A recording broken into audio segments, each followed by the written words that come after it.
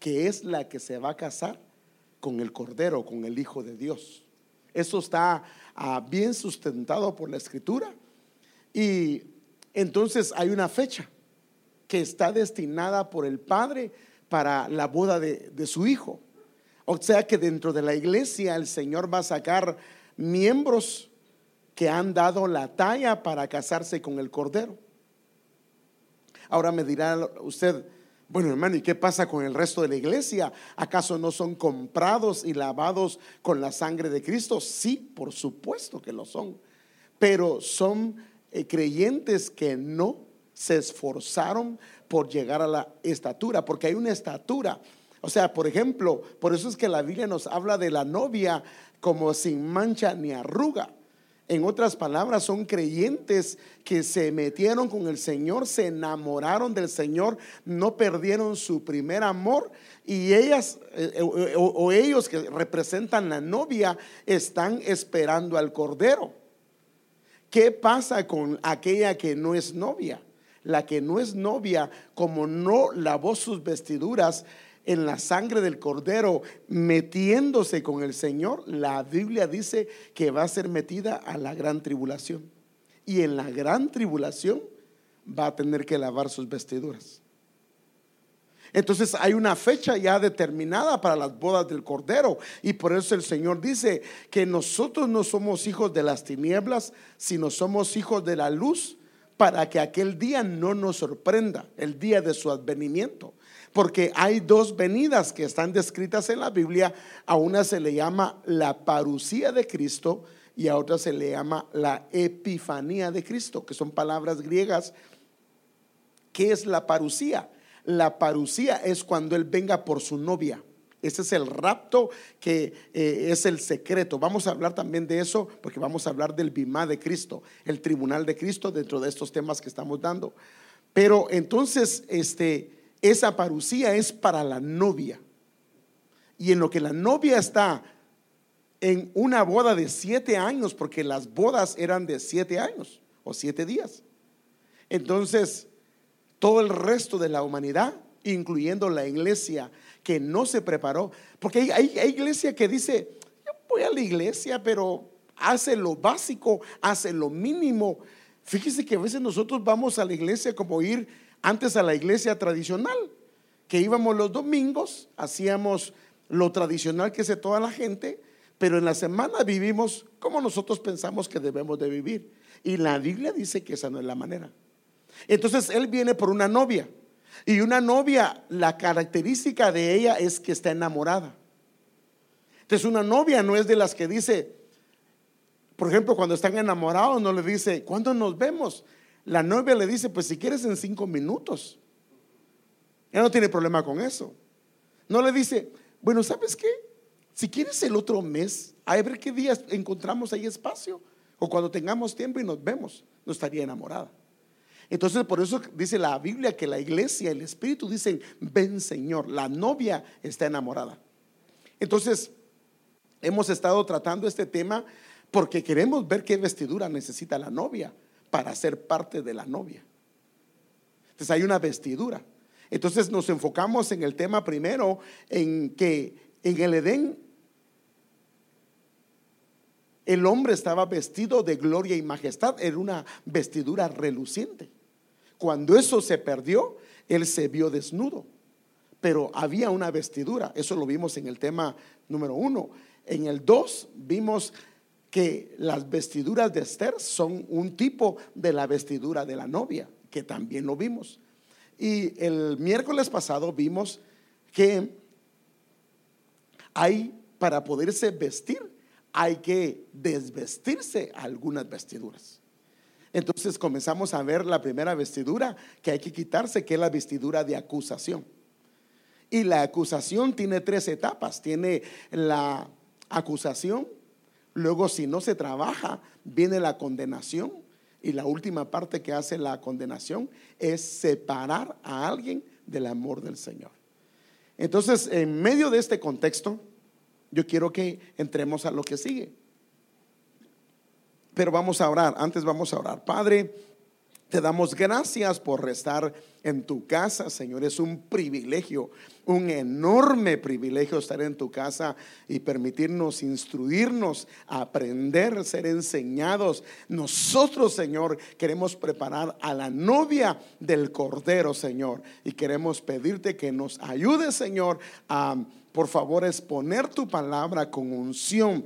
Pido la unción quíntuple, Señor, apostólica, profética, evangelística, pastoral y magistral, y abre los oídos de mis hermanos y sus corazones para poder impartirla. En el nombre de Jesús lo pedimos, Señor, y damos las gracias.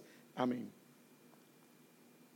Entonces, como sabe, hemos estado tratando un texto, que este es el texto que hemos estado hablando, que habla de las bodas. Miren lo que dice en Apocalipsis 19:7: regocijémonos y alegrémonos y démosle a él la gloria. Y que dice: porque las bodas del Cordero han llegado. O sea que hay bodas, eso no hay vuelta de hoja.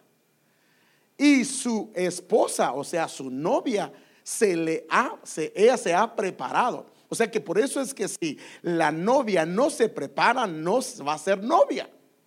Por eso es que habían 10 vírgenes, 5 estaban preparadas y 5 no. Eran vírgenes todas, pero la diferencia era que 5 se prepararon y las otras no. Entonces las que no se prepararon no entraron a las bodas. Entonces es necesario que la esposa se prepare, la novia. Y vimos que Esther se preparó un año completo, que eran 12 meses, que el 12 habla de gobierno. Cuando la Biblia habla de 12, habla de gobierno. Por eso habían 12 apóstoles. Y cuando habla de 10, habla de orden. Es el orden cardinal que hay. Entonces esta mujer estaba preparada. Entonces a ella se le fue concedido, como se preparó, que se vistiera de lino fino. El lino fino, como lo dice, son las acciones justas. Y eso, pero eso no lo vamos a entrar ahora. Que fuera resplandeciente. Por eso les hablaba que primero la ropa debe de lavarse, pero luego debe de emblanquecerse. O sea que hay procesos en la santificación.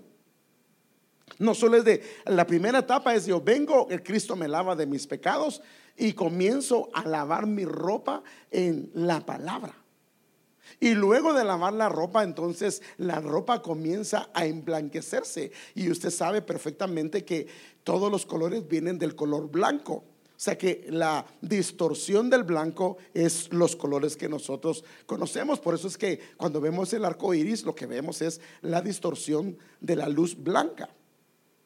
Entonces tiene que llegar a ser blanco, porque eso es lo perfecto. Por eso es que, y son 7 colores. Por eso es que el blanco es el perfecto, y el 7 habla de una perfección espiritual y divina. Entonces fíjese que eso ya lo vimos, pero Jesús, nuestro Señor Jesús, Él hizo que el agua se convirtiera en vino. Entonces a nosotros el agua de la palabra primero la tomamos para limpiarnos, pero luego por eso la Biblia dice: aunque vuestros pecados fueren como la grana, como el blanco, serán blancos, aunque todos vuestros pecados fueren, como el carmesí, que se habla de rojo, vendrán a ser blancos como blanca lana. Entonces la sangre de Cristo, por eso es que el agua necesita convertirse en vino, porque el vino habla de un nivel diferente de entendimiento de la palabra. Entonces necesitamos que el agua se convierta en vino. Pero bueno, ahora, como le hablé, este es el tema, que es la necesidad de desvestirse. Definitivamente no se puede vestir si no se desviste. Por ejemplo, si llega a su trabajo y usted usa un uniforme, si quiere vestirse, puede prácticamente necesita quitarse la ropa que tiene y vestirse con la ropa que necesita. Pero aquí yo quiero enseñarle algo que es importante, que no es lo mismo vestir e investir. Por ejemplo, un doctor, su carrera ha sido de doctor o de doctora, pero cuando a él se pone su bata blanca y todos sus implementos, él es investido en una función que él ejerce. Lo es, si le quitan eso, él sigue siendo doctor, pero él necesita tener su capa blanca y los elementos que necesitan para hacerlo. Entonces nosotros necesitamos ser vestidos, pero también investidos. Entonces, por ejemplo, déjenme darle un ejemplo. Por ejemplo, dice que los hijos hablando de Salomón, Salomón fue vestido y fue investido. O sea, por ejemplo, un rey primero es preparado para ser rey, ya es rey y comienza siendo príncipe. Entonces él es vestido como un príncipe, es preparado como un príncipe, pero no es rey. Va a llegar a ser, pero no lo es. Pero cuando llega a ser rey es investido, o sea que su vestidura que él tiene la mantiene, y lo que hacen es que encima de eso le ponen la investidura donde lo declaran, o prácticamente es declarado públicamente como un rey. Entonces los hijos de Salomón, dice, y los hijos de David eran príncipes. O sea, iban camino prácticamente hacia el reinado. Este pasaje dice, y los hijos de David eran ministros principales. O sea que ellos fueron preparados en un camino para poder reinar. Y por eso la Biblia dice que luego viene, dice en Primera de Crónicas 29:22, y comieron y bebieron delante de Jehová aquel día con gran gozo, y dieron por segunda vez la investidura. Entonces, vestir e investir son dos cosas completamente diferentes. Entonces nosotros primero necesitamos ser vestidos con la vestidura de la novia, para que luego se nos ponga. Por eso dice, ella se preparó y se le dieron vestiduras. O sea que tenemos vestiduras a través de la palabra, de la sangre, del proceso de santificación, y nos vamos preparando para ser novia. Pero luego el Señor le va a dar las vestiduras, que es las que se va a casar con el Cordero. O sea que si no hay vestiduras, no hay casamiento. Y si no hay vestiduras, no hay entrada a las bodas. Porque hubo un hombre que la Biblia habla de una parábola de un hombre que llegó, se metió, de alguna forma se metió a la boda, y le dijo el rey: "Hey, hombre, ¿qué haces acá si tú no tienes vestidura de invitado?" Y él le dijo, se quedó callado, y lo sacaron. Dijo: "Tú no te perteneces acá", y lo echaron afuera. Porque entonces debe de haber una investidura. Entonces, más o menos, déjeme darle un ejemplo. Por ejemplo, la Biblia dice que nosotros tenemos un llamado para ser sacerdotes y reyes. Entonces, si ahora ejercemos nuestro llamado de sacerdote y reyes, va a haber un momento que va a haber una investidura.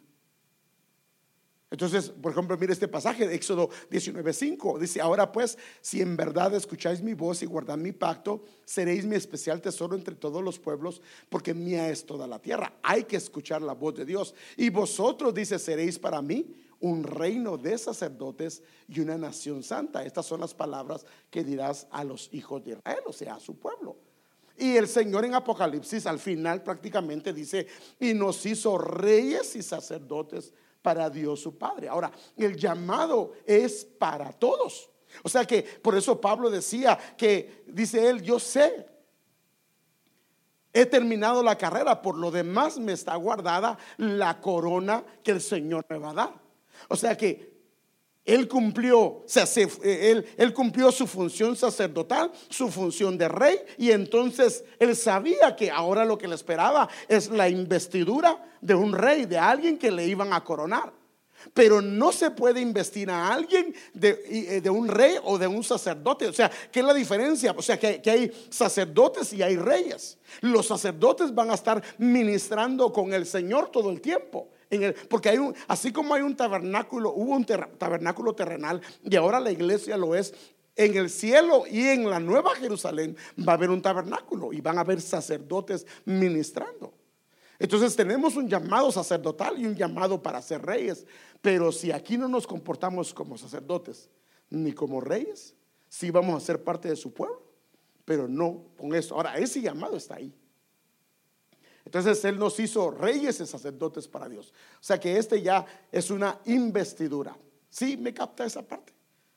Entonces hay una diferencia en ser vestido y otra diferencia en ser investido. investido es cuando el rey, por ejemplo, una coronación acá, el rey va vestido con sus ropas regulares, digamos, buenas, formales, pero luego públicamente le ponen, por ejemplo, prácticamente un manto de rey, su corona. Eso corresponde prácticamente a lo que es la investidura. O sea que para ser novia se necesita ser investida, pero eso lo hace Dios.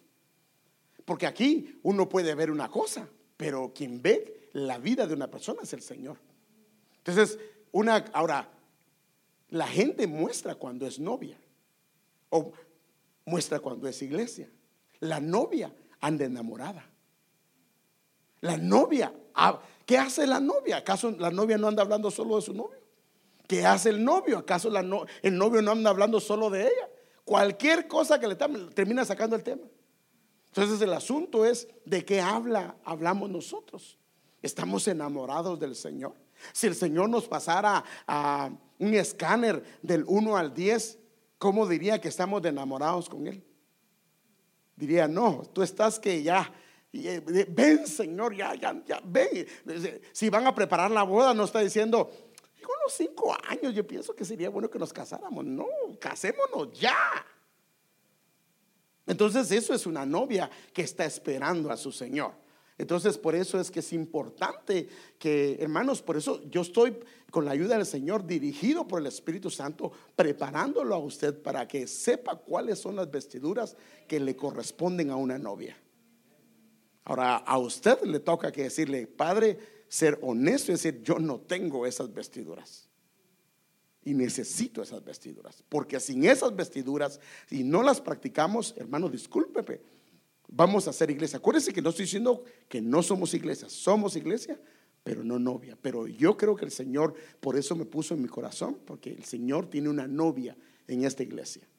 Pero yo no puedo, quisiera decir que todos somos novia, pero eso no lo puedo.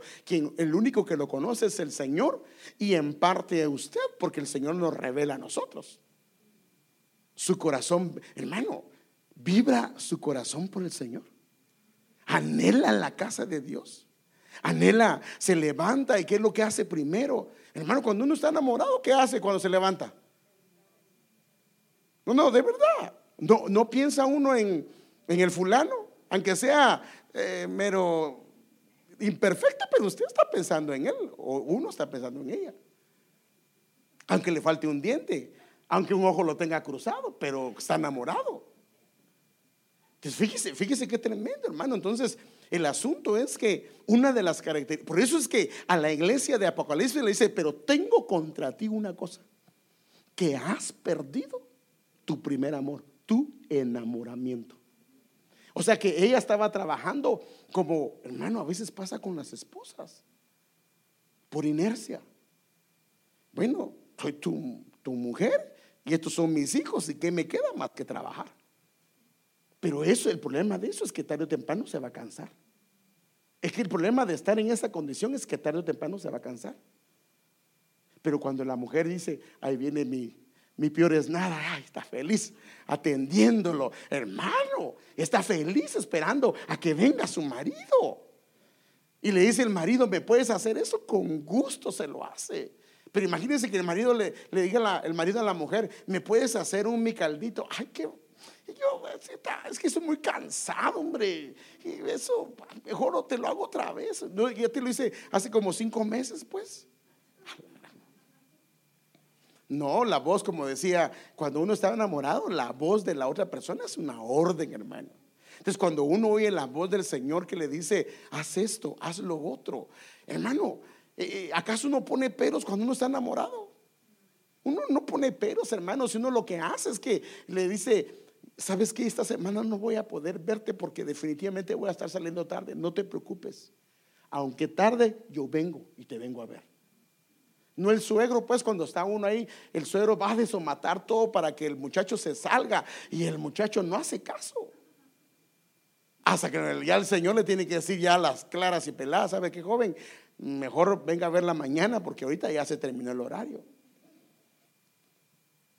Entonces esto es lo importante. Entonces ahora queremos ver las vestiduras. Hay vestiduras que necesitamos quitar. Una es la vestidura de acusación, que esa ya la vimos, pero ahora queremos ver la vestidura de idolatría, que esta es una vestidura que a veces, aunque andamos en el camino del Señor, aún la llevamos. Y la idolatría pueden ser muchas cosas. La idolatría puede ser un hijo, una hija, un esposo, una esposa, un trabajo, una carrera. Fíjese que inclusive puede ser un carro. Hay gente que le mete al carro tanta, y no estoy diciendo que le meta la plata al dinero, no le meta plata al carro, pero Dios guarde que alguien le haga algo al carro, porque se le vino el día del juicio. Entonces puede ser inclusive, hermano, ahorros que tenemos, que Dios guarde que si la mujer agarró algo de ese dinero, hermano, se volvió un problema. Puede ser inclusive nuestro trabajo, nuestro negocio. Hay muchas cosas que pueden ser un ídolo. Hay ídolos, y el problema de esto, por eso es que se vuelve un ídolo, porque la Biblia dice que donde esté vuestro tesoro, ahí estará vuestro corazón. O sea que si mi tesoro no está en el Señor, si mi tesoro no es Él, por eso dice: busca primeramente el reino de Dios y su justicia, y Él se encargará de añadir las cosas. Pero si yo busco primero las cosas antes de buscar el reino, entonces mi corazón de alguna forma se va a inclinar hacia las cosas. Y definitivamente puedo poner, y la Biblia, fíjese pues, ¿sabe cómo dice la Biblia? Mire qué tremendo. Si alguno ama al mundo, así dice, y las cosas que hay en el mundo, el amor del Padre no está en él. Porque debemos de ser bendecidos con lo que tenemos, pero el problema es que cuando lo que tenemos se vuelve un estorbo para buscar al Señor, entonces ahí hay un problema. Lo que Dios nos da no es para que perdamos nuestra relación con Él. Lo que Dios nos da es para que tengamos una mejor relación con Él. Amén. Bueno, entonces vestiduras de idolatría. Yo quiero enseñarle, por ejemplo, hermano, una familia que son los patriarcas que la Biblia habla. Entre ellos está Jacob. Fíjese que este hombre estuvo con su suegro prácticamente 20 años. No puedo entrar en todos los detalles, pero él estuvo 20 años con su suegro y tenía un problema. No había arreglado en su casa el problema de la idolatría. Este es el hombre que cuando él salió de su casa para ir con su suegro, el Señor se le presentó en una piedra y él vio una escalera y vio que descendían ángeles, y él dijo: esta no es otra cosa más que la casa del Señor. Este es el hombre que su casa no la puso en orden y había ídolos en el corazón. ¿Por qué? Porque su mujer tenía un problema de esos, y es lo que dice en Génesis 31:19. Pero Labán había ido a trasquilar sus ovejas y él se quería regresar a la casa de su padre, y Raquel robó los ídolos de su padre. Ahora la pregunta es que Raquel es la esposa de Jacob, que es uno de los patriarcas. Si, ¿para qué iba a robar ídolos si no le servían? Si no les tenían ningún aprecio, si para ellos ella no significaba nada. No, se robó los ídolos porque su corazón tenía ídolos y se los llevó. Y usted puede leer el resto de la historia, pero no quiero. Por ejemplo, esta palabra ídolos es la palabra que en la Biblia le llama terafín, que prácticamente tenían un sanador, un amuleto. O sea, y fíjese que uno puede tener inclusive amuletos. Espero que usted ya no ponga ¿cómo le llaman? Ajos en la casa envueltos en una cosita roja. Yo espero que usted no haga nada de eso. O que si el niño le hicieron mal de ojo y le quiere poner una cosita roja, o que le ponga una cruz aquí de ceniza. No, hermano, nosotros ya no estamos para eso. Que tenga cuidado porque le van a hacer mal de ojo. La Biblia dice que no hay agüero, o sea, no hay maldición contra nosotros. Estas son cosas que son costumbres de la gente. Hay gente que no sabe nada del Señor y tienen razón de usar esto, pero nosotros no tenemos que tener amuletos. Y ella tenía sus amuletos y era un terafín, que era un ídolo de familia, era una estatua, era un ídolo. Pero fíjese que lo que me aparece a mí asombroso es que estamos hablando de 20 años después que Dios le dijo que yo voy a estar contigo. Y él hizo una promesa, Jacob le hizo una promesa a Dios, que si lo llevaba y lo regresaba con bien, él le iba a dar diezmos de todo lo que le daba el Señor. Pero él su casa no la había puesto en orden. Y esta mujer se robó los ídolos. Y mire lo que declaró cuando vino entonces el suegro. Y cuando él se fue, porque ni siquiera le dijo, entonces el suegro se fue detrás de él, lo alcanzó y le dijo, ¿sabes qué? Tú me robaste los ídolos. Y entonces él le dice esto: aquel en cuyo poder hallares tus dioses, no viva. Y el problema es que él no sabía que su mujer se los había robado. ¿Y sabe qué pasó? La mujer murió en el camino. Porque este era un patriarca y tenía porque mire, hermanos, mire lo que le voy a decir. La Biblia es tan fuerte con la palabra. Por eso dice que cuando llegues a la casa de Dios, no prometas si no vas a cumplir. O ten cuidado cómo vas a hablar. Porque fíjese que en el Antiguo Testamento, si había, por ejemplo, una familia y una hija o un hijo o una esposa prometía algo a Dios, dice que el papá oía la promesa y el papá podía anular la promesa. Y le decía al hijo, no, esto no lo puedes hacer. O a la hija, no. O a la esposa, no puedes. Pero mi amor, no puedes. Y anulaba. Porque si no anulaban y no cumplían, se le volvió un problema. Entonces, el patriarca, el padre de familia, tiene un poder en su lengua. Y él dijo, como según él, ninguna de sus mujeres ni su familia aparentemente llevaban ídolos, ni lo habían robado, pero Raquel no le había dicho nada. Y entonces él dijo, si mi mujer, dijo él, si alguno lo tiene o si alguien lo tiene, que muera. Y entonces vino el papá y comenzó a buscar en todos. Usted sabe, él puede leer la historia. Y dice que llévatelo. Y Jacob no sabía que Raquel los había hurtado. Y mire qué pasó. Y entonces él dijo que muera en el camino. Y entonces así murió Raquel y fue sepultada en el camino de Efrata, la cual es Belén. O sea que tal vez ella murió antes de tiempo. ¿Y sabe por qué murió antes de tiempo? Porque tenía problemas con la idolatría. Ahora, ese mismo Jacob sigue teniendo problemas no solo con ella. Entonces yo quiero mostrarle, la familia de la idolatría aún sigue afectando a la familia de Jacob. Porque él viene y cuando viene de camino de regreso se asienta en un lugar o se establece en un lugar que le llaman Siquem. Y usted sabe un poco la historia, que los de Siquem vinieron y el hijo del gobernador le gustó Dina. Y entonces la enamoró, abusó de ella sexualmente. Y entonces los dos hijos de ellos, que son Leví y Simeón, se vengaron y ya sabe la historia, y mataron a todos los varones. Y entonces se volvió un gran problema, porque esto no se enteró Jacob y ellos tuvieron que salir huyendo. Pero Dios lo guardó. Pero entonces él hizo algo, porque él sabía que todos estos fracasos eran debido a que él tenía problemas en casa y que no había arreglado cosas en casa. Entonces nosotros los padres tenemos que ver si algo es un ídolo en casa, si algo está afectando a la familia, porque hay cosas, hermanos, que sí afectan en la familia. Y por eso estoy hablando que Israel, uno de los problemas número uno de Israel fue la idolatría. Ese fue el problema número uno de Israel.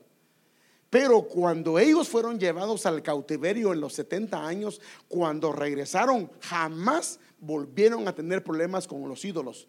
Pero ahora los ídolos fueron a otro nivel. Ya no fueron tangibles, sino fue algo que no era tangible. Entonces, por ejemplo, se volvieron ávaros, se volvieron legalistas, o sea, fue a otro nivel, a otro nivel. Entonces el problema es que nosotros tenemos que detectar si no hay ese problema. Entonces déjeme contarle un poquito de esta historia. Entonces después que él tuvo que salir de Siquem, dice, entonces Dios dijo a Jacob, levántate, sube a Betel y habita ahí y haz ahí un altar a Dios que se te apareció cuando huías de tu hermano Esaú.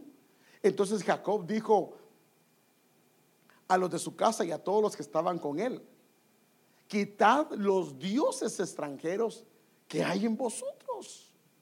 Estamos hablando de un patriarca, estamos hablando de un hombre que conocía al Señor, estamos hablando de un hombre que su familia tenía problemas de esto, y por eso él, como había idolatría en el camino, él tenía problemas serios y Dios tuvo que tratar. Y entonces él dice, quiten los ídolos, purifíquense, y entonces debe de haber un cambio de vestidura. Por eso es que hablábamos de la vestidura de idolatría.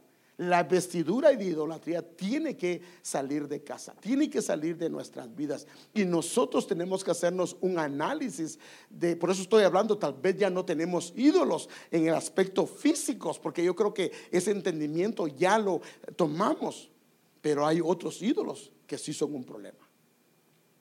Por ejemplo, hay cosas legítimas que se pueden volver un ídolo. ¿El trabajo es bueno o es malo, hermanos? Pero se puede volver un ídolo. Sí. Lo hemos visto. Lo hemos visto. ¿Los hijos son buenos o son malos? Son buenos, pero un hijo se puede volver un ídolo. Y si se vuelve un ídolo, hermano, es que Dios es celoso. Dios no quiere que nada se interponga entre usted y Él. Fíjese que por eso, hermano, mire qué tremendo. Mire qué tremendo. ¿Sabe que hay un eclipse solar y un eclipse lunar? Pero hay un eclipse que le llaman el de la luna, que cuando la luna, que es la iglesia, porque la luna es una representación de la iglesia, por eso es que la luna no tiene luz propia. La luna recibe la luz ¿de dónde? Del sol. El sol es el sol de justicia. Entonces la luna ayuda a alumbrar a la tierra cuando no logra ver el sol. O sea que la iglesia ayuda al hombre, a la humanidad, en medio cuando no logran ver al Señor Jesucristo. Pero cuando la luna se pone entre el sol y la tierra, se vuelve una luna de sangre. Qué tremendo, ¿eh? Porque nadie, y cuando es al revés, entonces hay oscuridad. O sea que la tierra no se puede poner entre la iglesia y el sol, porque hay oscuridad. Y si la luna se pone, hay luna de sangre, hay una atmósfera de sangre. Por eso se le llama la luna roja. Entonces nada se puede interponer entre Dios y tú, ni esposo, ni esposa, ni hijos, ni hijas, nada. No digamos, estamos hablando de cosas legítimas. No digamos trabajo, negocio. Entonces ahora, quien puede evaluar si esas cosas se están metiendo entre tú y el Señor, eres tú. ¿Sí o no? Eres tú. Si lo que tienes te está estorbando para buscar al Señor, fíjese, hermano, que escúcheme lo que le voy a decir y óigalo con oídos circuncidados. Yo he visto esto, hermano. Conozco al Señor de los 18 años, tengo 55 años, llevo una buena cantidad en el camino del Señor y he visto tantas cosas. La experiencia, por eso es que esa es la diferencia entre un joven y una persona adulta. Una persona adulta, la sabiduría es el acumulamiento el conocimiento, la inteligencia, pero también la experiencia de la vida. Y he visto gente que Dios la ha bendecido enormemente, enormemente. Pero ¿sabe qué ha pasado? Las bendiciones que Dios le ha dado le han estorbado su vida cristiana, su vida con Dios. Y Dios tiene que limitarlos. Y por eso el salmista decía: Dios, no me des riquezas para que no me aparte de ti. Así dice el salmista. ¿Alguien me puede buscar ese pasaje? Dios, no me des riquezas para que no me aparte de ti, y no me des pobreza para que no hable mal de ti. Entonces el asunto es que cuando Dios te da algo, tú tienes que tener bien claro qué es lo que el Señor te está dando y cuál es tu prioridad con el Señor. Fíjese que, déjenme contarle algo. El Señor nos permitió tener un negocio. Bueno, todavía tenemos un pequeño negocio, pero por el ministerio pues ya no lo he trabajado.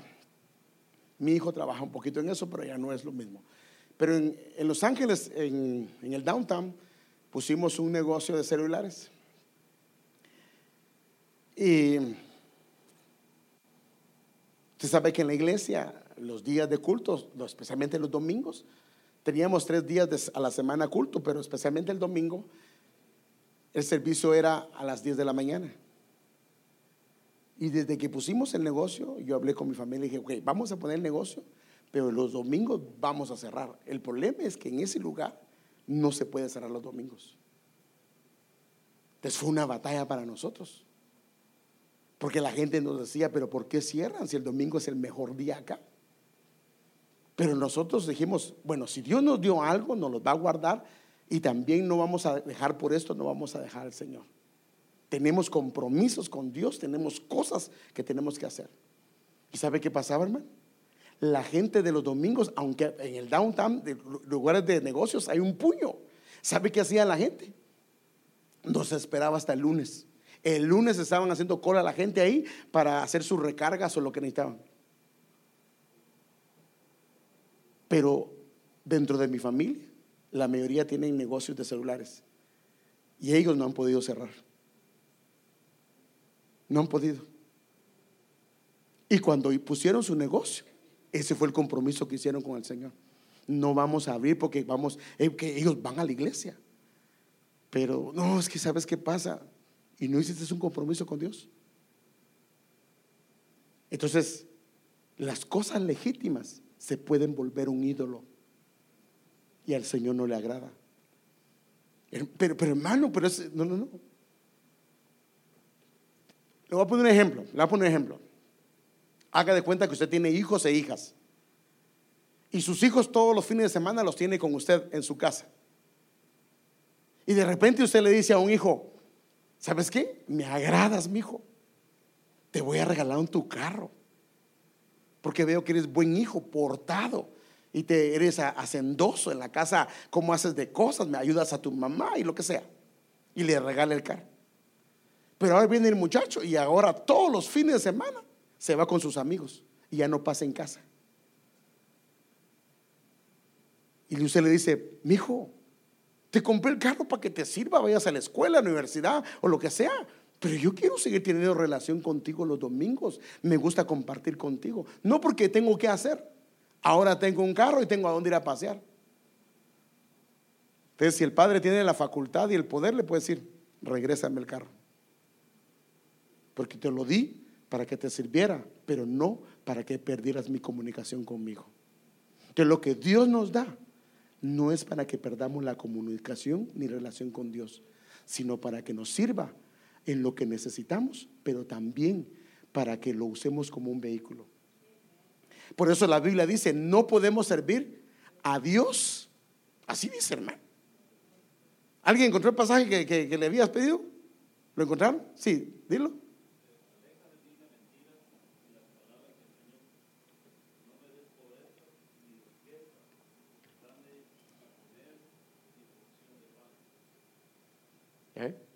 Porque dice, si me das riqueza, yo me puedo apartar. Si me das pobreza, tal vez puedo robar. Ahora, Dios lo que quiere es que aprendamos a que cuando Él nos da, mire, por eso Pablo decía, he aprendido a vivir cualquiera que sea mi situación. Sé vivir en escasez y sé vivir en abundancia. ¿Qué significa eso? Sé vivir en escasez es que, porque mucha gente, mire, en la iglesia yo he visto esto. Yo recuerdo, no de acá, de una iglesia donde yo me congregaba antes, que cada vez que mirábamos a una familia, yo sabía que, porque al final del servicio siempre se preguntaba si alguien tenía oración, y esa familia cada vez que llegaba a la iglesia, y llegaban todos, hermano, todos llegaban, al final pedían oración porque tenían problemas, pero se acababan los problemas y dejaban de ir.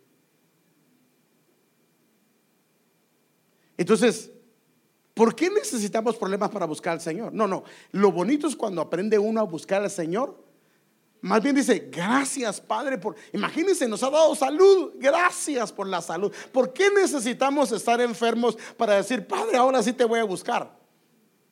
O sea, que el Señor quiere que, ya sea que tengas o no tengas, que aprendamos a buscarlo, que aprendamos a dar prioridad a nuestro hogar, que aprendamos a poner en orden nuestra casa. La prioridad número uno, por eso el Señor dijo, amarás al Señor tu Dios con todo tu corazón, con toda tu alma, con toda tu mente y con todas tus fuerzas. Ahí no dice, amarás al Señor tu Dios dentro de todas las cosas. Un día yo escuché, yo se lo he dicho ya a un pastor, que le dijo al Señor así: Señor, tú sabes que yo te amo más que todas las cosas. Él le dijo, yo te amo más que todas las cosas. Y el Señor le respondió, ese es tu problema. Pero si yo te amo más que todas las cosas, es que yo soy otro de los muchos amores que tienes. Tú me tienes que amar solo a mí, y yo te voy a dar el amor correcto hacia las cosas. Porque si me amas a mí como otras cosas, el peligro es que te puedes enfocar en las cosas y dejar de amarme a mí. Por eso el Señor dijo, nadie puede servir a dos señores, nadie. El amor al dinero no dice que el tener el dinero, sino que cuando el dinero se vuelve un problema de avaricia, es la raíz. Así dice la Biblia, hermanos. El amor, eso no lo digo yo, eso lo dice la Escritura. El amor al dinero es la raíz de algunos males, de todos los males. O sea que, hermano, o sea que el dinero lo tenemos que tirar. No, pero debemos de reconocer. Por eso David decía, todo, gracias porque me permites dar, pero yo lo que tengo, todo lo he recibido de tu mano. Hermano, el trabajo, la carrera, la profesión, la casa, los hijos, todo lo hemos recibido de Él. Hermano, usted no ha visto a mí el esfuerzo que yo he hecho. ¿Y si Dios no le da salud? ¿Y si Dios no le da capacidad? ¿Y si Dios no le da la gracia? ¿Si Dios no le da la economía? ¿Si Dios no le da la facultad? ¿Si no le abre puertas? Yo he visto, hermano, yo he visto gente muy inteligente sin trabajo, y gente que no lo es, pero Dios le abre puertas y está mucho mejor. Porque no es, la Biblia lo dice, que no es de ligero la carrera, ni del fuerte la victoria, sino de que al quien Dios le abre puertas, a quien Dios le da su bendición. Por eso la Biblia dice que la bendición de Él es la que enriquece y no añade ninguna tristeza con ella. ¿Por qué? Porque cuando Dios te bendice y viene de Él, y eso no se vuelve un ídolo en el corazón, entonces las riquezas, lo que el Dios te da, te va a bendecir a ti, a tu familia y a tu casa. Hay familias que cuando comienza el esposo a recibir mucho dinero, comienzan a tener problemas. Las mismas familias cuando reciben no tenían problemas la familia, pero reciben una herencia. Hermanos, hemos visto familias peleadas hasta el día de hoy por problemas de herencias. O sea, aparentemente no había problemas, aparentemente nadie tenía problema con el dinero, pero cuando se repartió la tierra, lo que el abuelito dejó, el carro lo quieren partir, cada quien, uno se lleva el motor, otro las llantas, y no les importa. Es que hay un problema. Solo que nosotros somos probados en algún momento dado de nuestra vida. Pero bueno, ay Padre, ni he avanzado yo, hombre.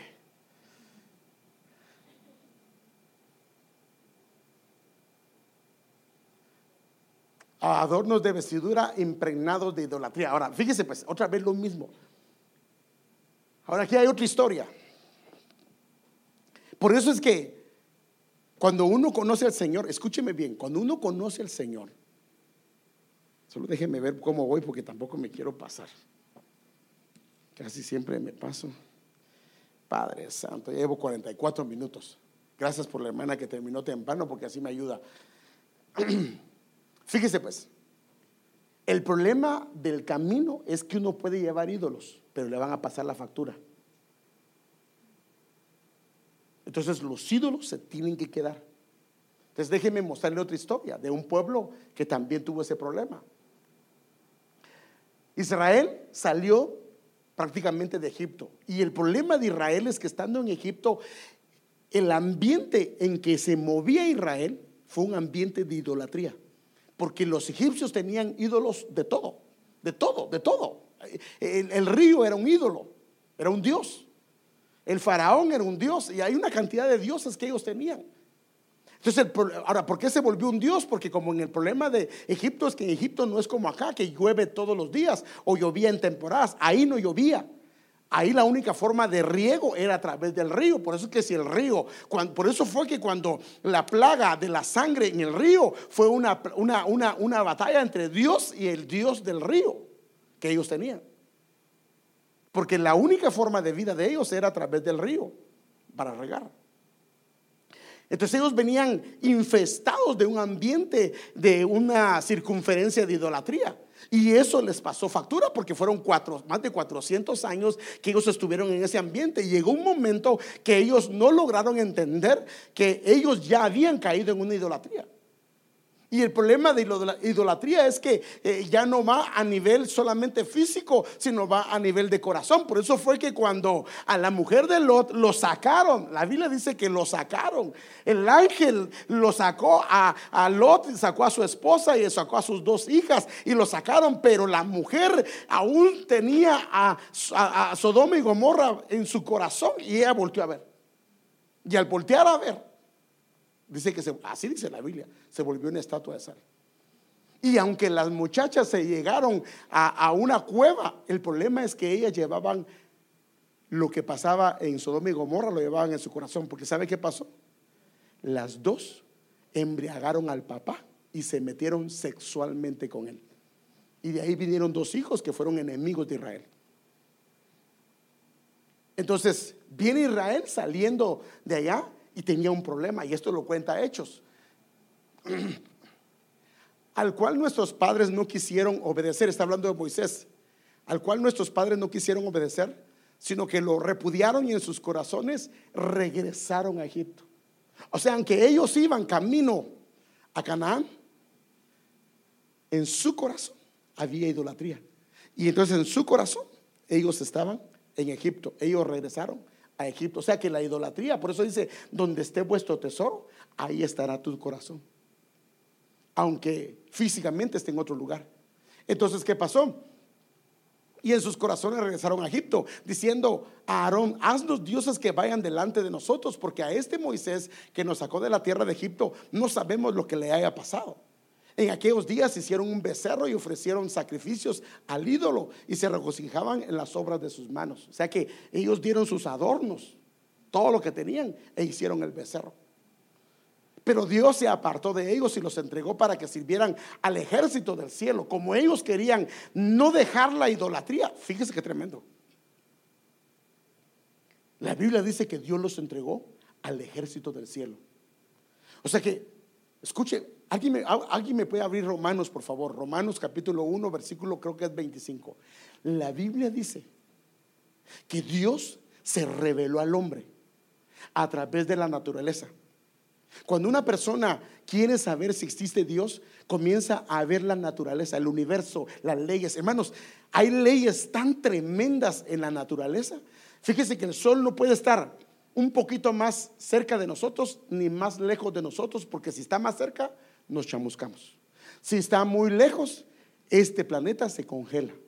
Hay unas medidas tan exactas para la circunferencia que hace el sol a través, la tierra a través del sol y también de la luna.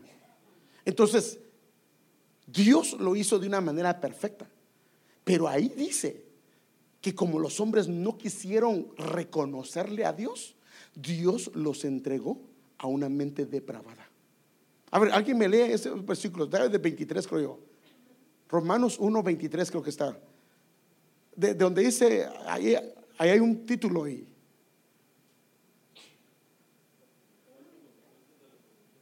Esa, pero léelo por favor, así con voz alta, por favor. Por consiguiente, Dios los entregó a la impureza en la lujuria de sus corazones, de modo que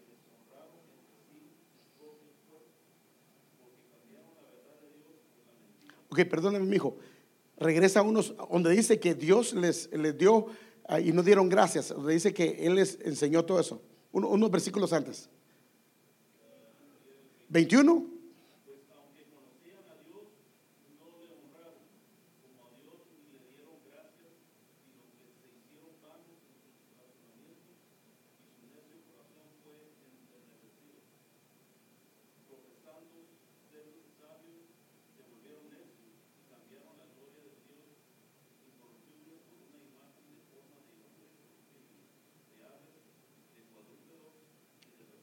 Entonces ahí pasó tres cosas. Dios los entregó a una mente depravada, a pasiones desordenadas, y los entregó a una inmundicia del alma. O sea que es tremendo. O sea, Dios dice, te da a conocer que Él existe, pero la gente dice, no existe, no es Dios. Entonces Dios permite que el hombre, y ahí dice que entonces el hombre comenzó a meterse con el hombre contra naturaleza, o la mujer con la mujer. Entonces aquí podemos ver que como ellos no quisieron dejar su idolatría, pero Dios se apartó de ellos y los entregó para que sirvieran al ejército del cielo, o sea, para que fueran idólatras. Y dice, como está escrito en el libro de los profetas, ¿acaso fue a mí a quien ofreciste víctimas y sacrificios en el desierto por 40 años, casa de Israel? Y mire lo que dice. O sea que ellos fueron por el desierto, iba la nube, iba la columna de fuego con ellos. Hermanos, día y noche la columna estuvo con ellos, pero ellos llevaban algunos en sus... También llevaste el tabernáculo de Moloc y la estrella de Dios Refán y las imágenes que hiciste para adorar. Yo también os deportaré más allá de Babilonia. O sea que ellos, aunque iban camino a Canaán porque Dios lo había libertado, pero en sus corazones la idolatría no había desaparecido, y ellos llevaban, como lo hizo Raquel, sus ídolos en sus carpas. Ahí estaba la columna, ahí estaba la nube, estaban a la par del monte. Entonces hay un problema, hermano. Por eso es que nosotros, la vestidura de idolatría, tenemos que desarraigarla. Tenemos que renunciar a eso, decirle, Señor, ayúdame a renunciar a esto, porque es delicado. La idolatría es uno de los pecados que más aborrece el Señor. Por eso es que el problema que hay con la iglesia tradicional es que, aunque dice que no se adore ídolos, hay una infraestructura donde se permite, al poner los ídolos y ponerles velas, se está permitiendo que la gente lo pueda hacer, aunque tal vez con las palabras digamos lo diferente. Hermano, si aquí, mire, y eso fue lo que pasó con Israel. Israel dice que en un momento dado, ellos en el desierto, ellos murmuraron en contra de Dios, y Dios le dijo a Moisés, hazte una serpiente de bronce y ponla en alto, y cualquiera que sea picado por la serpiente y mire prácticamente a la serpiente, él va a ser salvo, para que actuara su fe y su confianza en Dios. ¿Y sabe qué hizo el pueblo? Agarró la serpiente y la comenzó a adorar. O sea que en nosotros hay un problema, como no hay un balance en nuestro espíritu. Por eso es que nuestro espíritu, cuando comienza a llenarse de Él, nuestro ser, nuestra alma comienza a agarrar un balance en el uso correcto de todas las cosas. Pero cuando nuestro espíritu comienza a morir por falta de palabra, por falta de adoración, por falta de oración, nuestra alma comienza a tomar el control, y entonces a lo bueno le decimos malo, y a lo malo le decimos bueno. Entonces por eso es que el Señor dice, ustedes tienen que regresar a mí, porque en mi luz van a ver la luz. O sea que en la medida que somos conectados con la luz del Señor, entonces comenzamos. Mire, entre menos luz hay, por ejemplo, apaga la luz, Alex. No se asuste, por favor, no vaya a comenzar a reprender. Aquí, mire, pero si no hubiera nada de luz, no lograríamos distinguir. Nuestros ojos pueden aclararse un poco más a falta de luz, pero no lograríamos ver los colores de las playeras, las camisas. O sea que cuando menos luz hay, detectamos menos lo que es blanco o lo que está sucio de lo que no está sucio. Por eso es que en la noche no se deben de comprar carros. Ya, préndela. Porque los carros en la noche se ven bien y al otro día se da cuenta uno que no estaba bien el carro. No sé si le pasó, a mí me pasó, por eso les lo digo. Entonces, en la medida que Dios comienza a darnos luz, por eso es que los ojos de nuestro corazón, escúcheme bien, la Biblia dice que los ojos del corazón tienen que ser alumbrados, porque cuando los ojos del corazón se alumbran, entonces comenzamos a ver nuestro interior, que eso solo lo puede ver usted a través de la iluminación del Señor. Entonces usted comienza a ver, decir, esto no está bien, pero nadie lo mira, nadie lo conoce, porque hay cosas que son buenas, pero cuando Dios las, por eso es que cuando vamos a ver el bimá de Cristo, en el bimá de Cristo es el tribunal donde todos vamos a ser recompensados. Pero el problema es que cuando seamos recompensados va a pasar esto. Va a decir, pase Chepito. Digo Chepito porque aquí no hay nadie que se llame así. Y pasa Chepito. Bueno, Chepito, vamos a hacer, es que todos, la Biblia dice, alguien me puede buscar ese versículo, que todos compareceremos, todos vamos a comparecer ante el tribunal de Cristo. Estamos hablando de creyentes, no del mundo. Para el mundo hay un tribunal que le llaman el tribunal del trono blanco. Ahí va a estar toda la gente desde Adán hasta nuestros días. Pero en el tribunal de Cristo, por eso es que fíjese, pues, escuche bien, cada santa cena no se la pierda, porque la santa cena es el tribunal del Espíritu Santo, que lo que hace el Espíritu Santo es evalúa tu vida. Señor, ¿cómo estoy? Perdóname, fallé. Haces una evaluación de tu vida y arreglas tu vida con el Señor. Entonces, si la estás juzgando a través del Espíritu Santo y de la Santa Cena, cuando llegas al tribunal de Cristo, las cosas están arregladas. Entonces, alguien puede decir que van a leer. A ver. Segunda de Corintios 5:10, porque es necesario que todos nosotros comparezcamos ante el tribunal de Cristo, para que cada uno reciba según lo que haya hecho mientras estaba en el cuerpo, sea bueno o sea malo.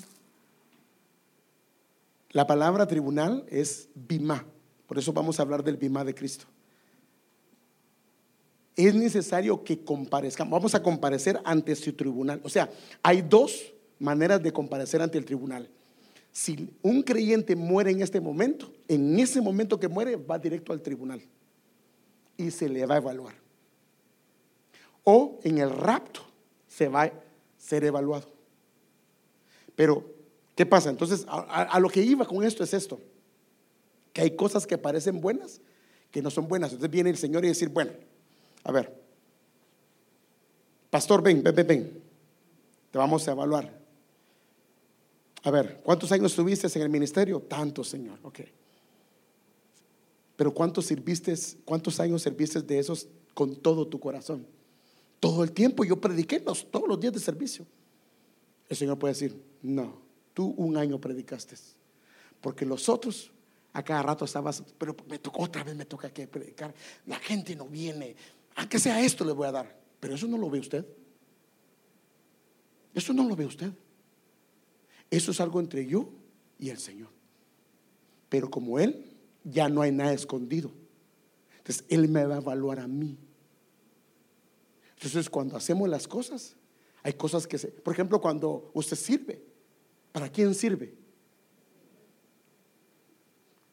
Perdón, yo sé que para el Señor, pero realmente lo hacemos para el Señor. Perdón, no quiero, por favor, hacerlo sentir mal. Le voy a poner un ejemplo. Viene un día y usted regala un piano en la iglesia. Y eso yo lo he visto. Pero de repente se peleó con el pastor o se peleó con alguien y ya no estuve de acuerdo. Me voy de la iglesia y deme mi piano.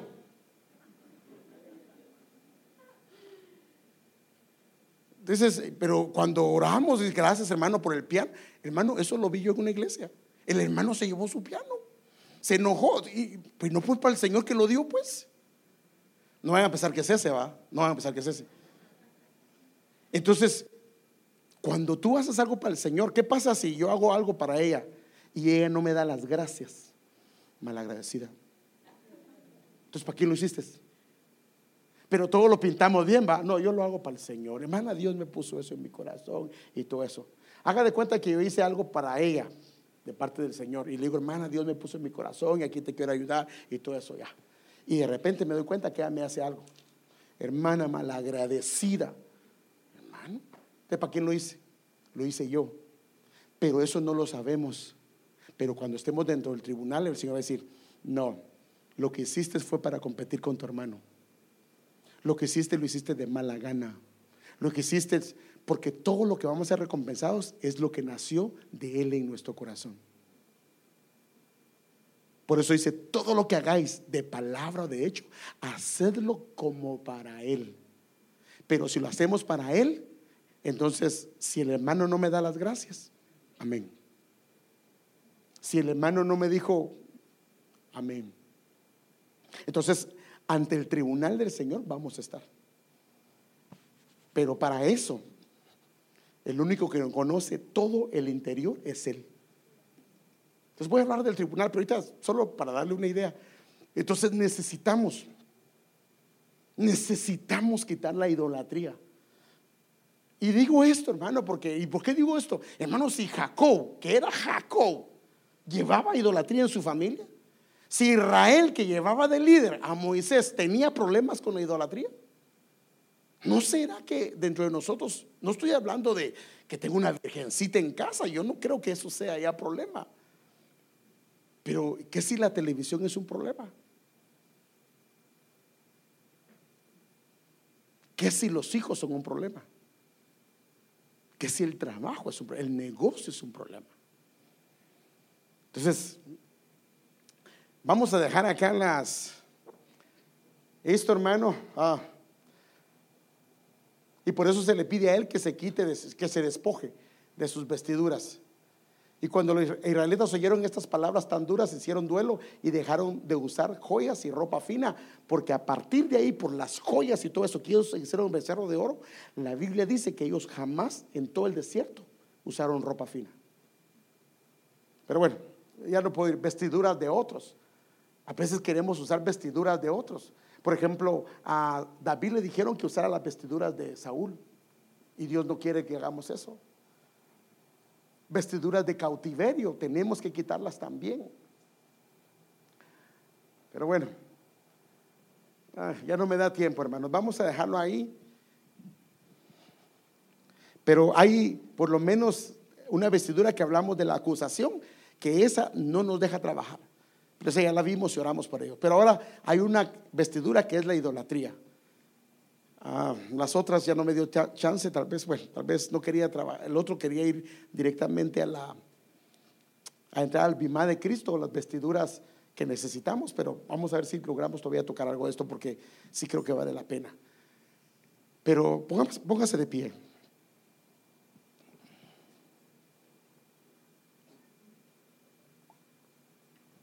¿Por qué no dejas? Cierra tus ojitos y deja que el Señor, el Espíritu Santo, haga una evaluación de ti mismo. Porque nosotros somos el producto de lo que pensamos. Nosotros hacemos lo que nosotros pensamos. Nosotros somos el producto de nuestros pensamientos. Nos conducimos de acuerdo a lo que creemos y a lo que pensamos. Por eso, como individuos, necesitamos renovar nuestra mente con la palabra del Señor. Renovarla. ¿Para qué? Para que nuestros pensamientos puedan afinarse y nuestros pensamientos puedan ponerse al día en la palabra. Y hoy el Señor nos ha hablado a través de la palabra de la necesidad de hacernos un análisis de nuestra manera de proceder en la vida. ¿Será que no hay ídolos en nuestro corazón?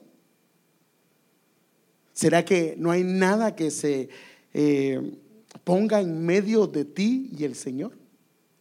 ¿Será que no hay nada que esté estorbando la caminata? ¿Será que no hay nada que esté estorbando tu relación con Dios? Si algo está estorbando la relación tuya con el Señor, es un ídolo y a Él no le agrada, porque a Él no le agradan los ídolos del corazón.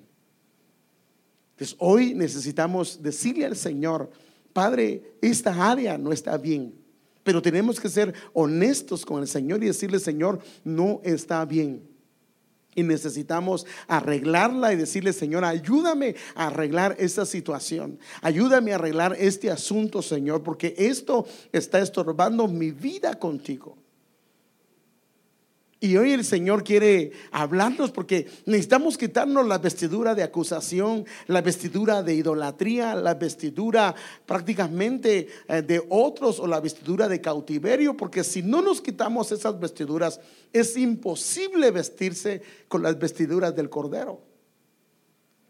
Porque primero nos vamos a vestir con esas vestiduras y luego vamos a ser investidos con las vestiduras que nos va a dar. Pero necesitamos despojarnos. Pero despojarse significa reconocer que lo tenemos y quitarlo voluntariamente, porque nadie puede quitarte eso, ni Dios te lo va a quitar si tú no dices sí, Señor. Hoy estamos delante de Él, delante del tribunal del Espíritu Santo, y esa es la bendición del tribunal del Espíritu Santo, y le podemos decir: Señor, aquí estoy. Evalúame, Espíritu de Dios, evalúame con tus ojos divinos y muéstrame si hay algo que se está interponiendo entre tú y yo.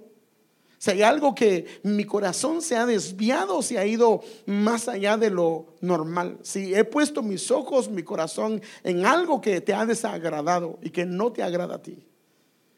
Espíritu Santo, evalúanos, Señor, dinos, ilumínanos, alumbra los ojos de nuestro corazón y muéstranos, Señor, si hay alguna área que no te agrada, alguna área que está desagradándote, alguna área que está incomodando, Señor, o afectando, Señor, nuestra relación contigo.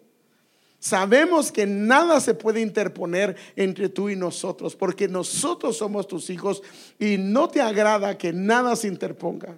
Ni el sol, ni la luna, ni la tierra, ni nada, porque eso se vuelve un caos. Nos has mostrado a través de estos hombres que cuando no se despojaron de la idolatría, afectó su caminata, afectó su camino. Y yo quiero pedirte, Señor, en el nombre de Jesús, que nos ayudes.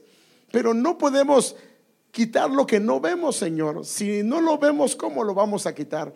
Hoy te pedimos que nos ilumínanos los ojos del corazón, porque queremos despojarnos de todo. Renunciamos, Señor, a toda vestidura de idolatría, Señor, a toda vestidura que aún son cosas legítimas, pero que no te agradan. Renunciamos a todo ello y te pedimos, Señor, la gracia, la iluminación, la revelación del Espíritu en nuestras vidas, Señor. Muéstranos qué es lo que tú quieres para nosotros y háblanos por sueños, por visiones, por tu palabra, Señor, por favor. Gracias te damos por este tiempo. Lleva a tu pueblo con paz, con bendición. Guárdalo, cuídalo, protégelo, Señor. Bendícelo en el resto que falta de la semana. Bendice mañana la oración que tenemos en la mañana. En el nombre de Jesús, lleva a tu pueblo con paz, con bendición y guárdalo, por favor. En el nombre de Jesús, amén.